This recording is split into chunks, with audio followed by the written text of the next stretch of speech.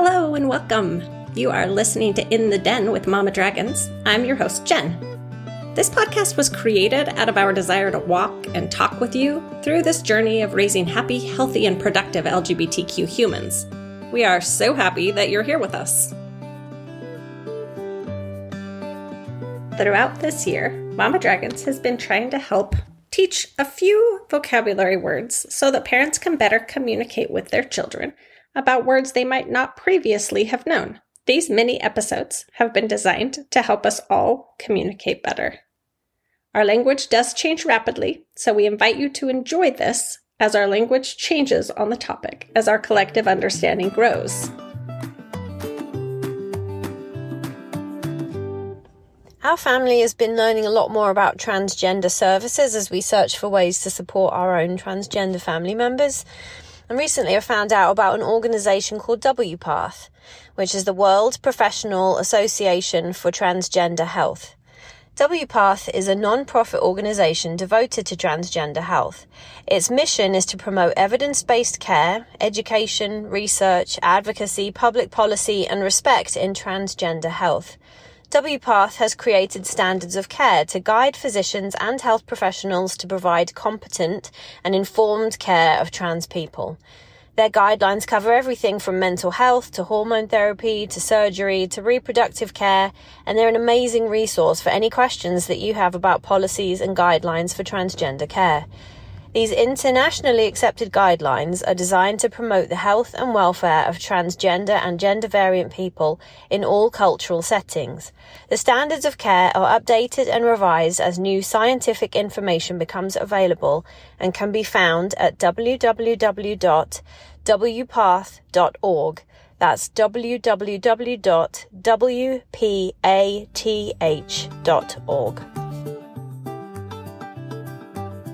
SOGIE. SOGIE, spelled S-O-G-I-E, is an abbreviation for sexual orientation, gender identity, and expression.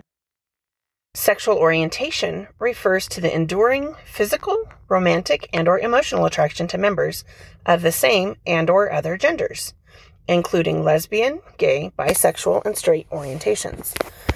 Gender identity is one's own internal sense of self and their gender, whether that is man, woman, neither, or both. Unlike gender expression, gender identity is not outwardly visible to others. Gender expression is how a person presents gender outwardly, through behavior, clothing, voice, or other perceived characteristics. Society identifies these cues as masculine or feminine, although what is considered masculine or feminine changes over time and varies by culture. Everyone has a SOGIE. ROGD. ROGD stands for Rapid Onset Gender Dysphoria. This scientifically specious term started in July 2016 on 3 blogs that have a history of anti-transgender agendas. All research on ROGD came from one problematic study performed by Lisa Littman. One of the biggest issues with the study is that it interviewed parents of trans children and not the trans individuals themselves. So while it may have felt rapid and sudden to the parents who hadn't seen clues along the way, it had been on the mind of the trans individual much longer before they braved coming out to their parents. The parents were also solicited from the above-mentioned anti-trans websites that were already skewed towards the idea of ROGD, so there was unlikely and unbiased research base to begin with. The DSM-5 diagnosis for gender dysphoria, published in 2013, states, late-onset gender dysphoria occurs around puberty or much later in life. Some of these individuals reported having had a desire to be of the other gender in childhood that was not expressed verbally to others. Others do not recall any signs of childhood gender dysphoria. For adolescent males with late-onset gender dysphoria, parents often report surprise because they did not see the signs of gender dysphoria during childhood. The current WPATH standard of care, published in 2011, states, Yet many adolescents and adults presenting with gender dysphoria do not report a history of childhood gender nonconforming behaviors. Dr. 1988, Landen, Wallander, and Lundstorm, 1998.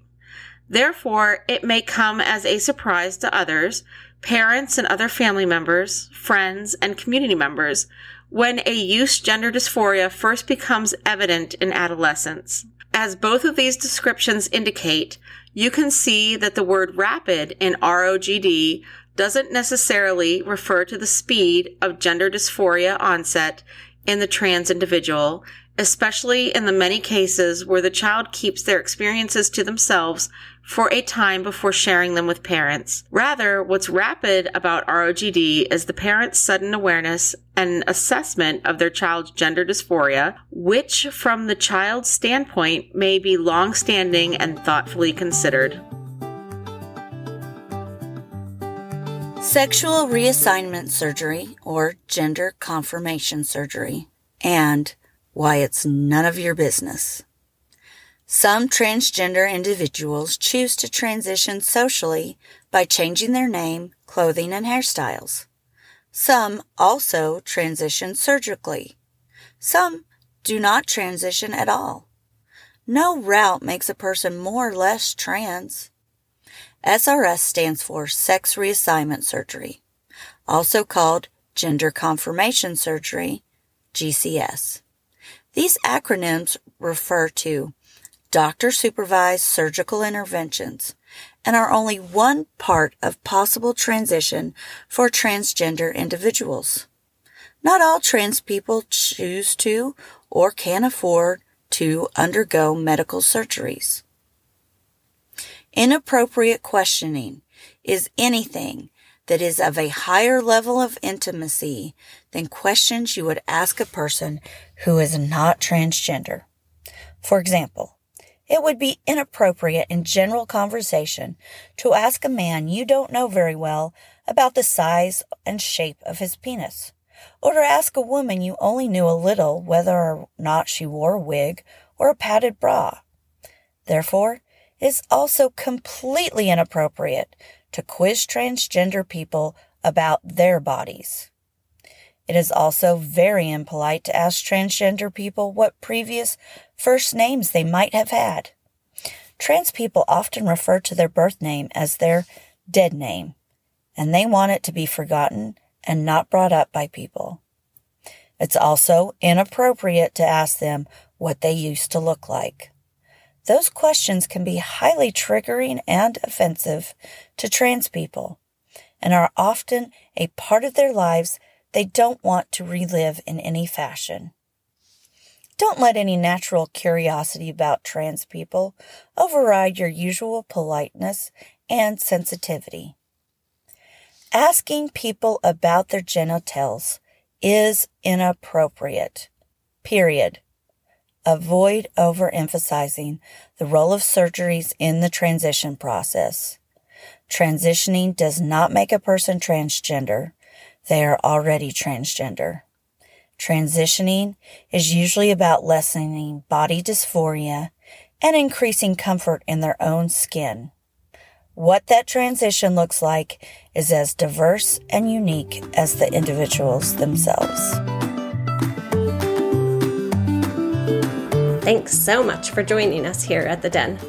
If you enjoyed this episode, please share it with your friends. We'd also love it if you could take a minute to leave us a positive rating and review on whatever platform you're listening to us on. Good reviews make us more visible and help us reach more folks who could benefit from listening. But review or not, we're glad you're here. For more information on Mama Dragons and the podcast, you can visit our website at mamadragons.org or follow us on Instagram or Facebook.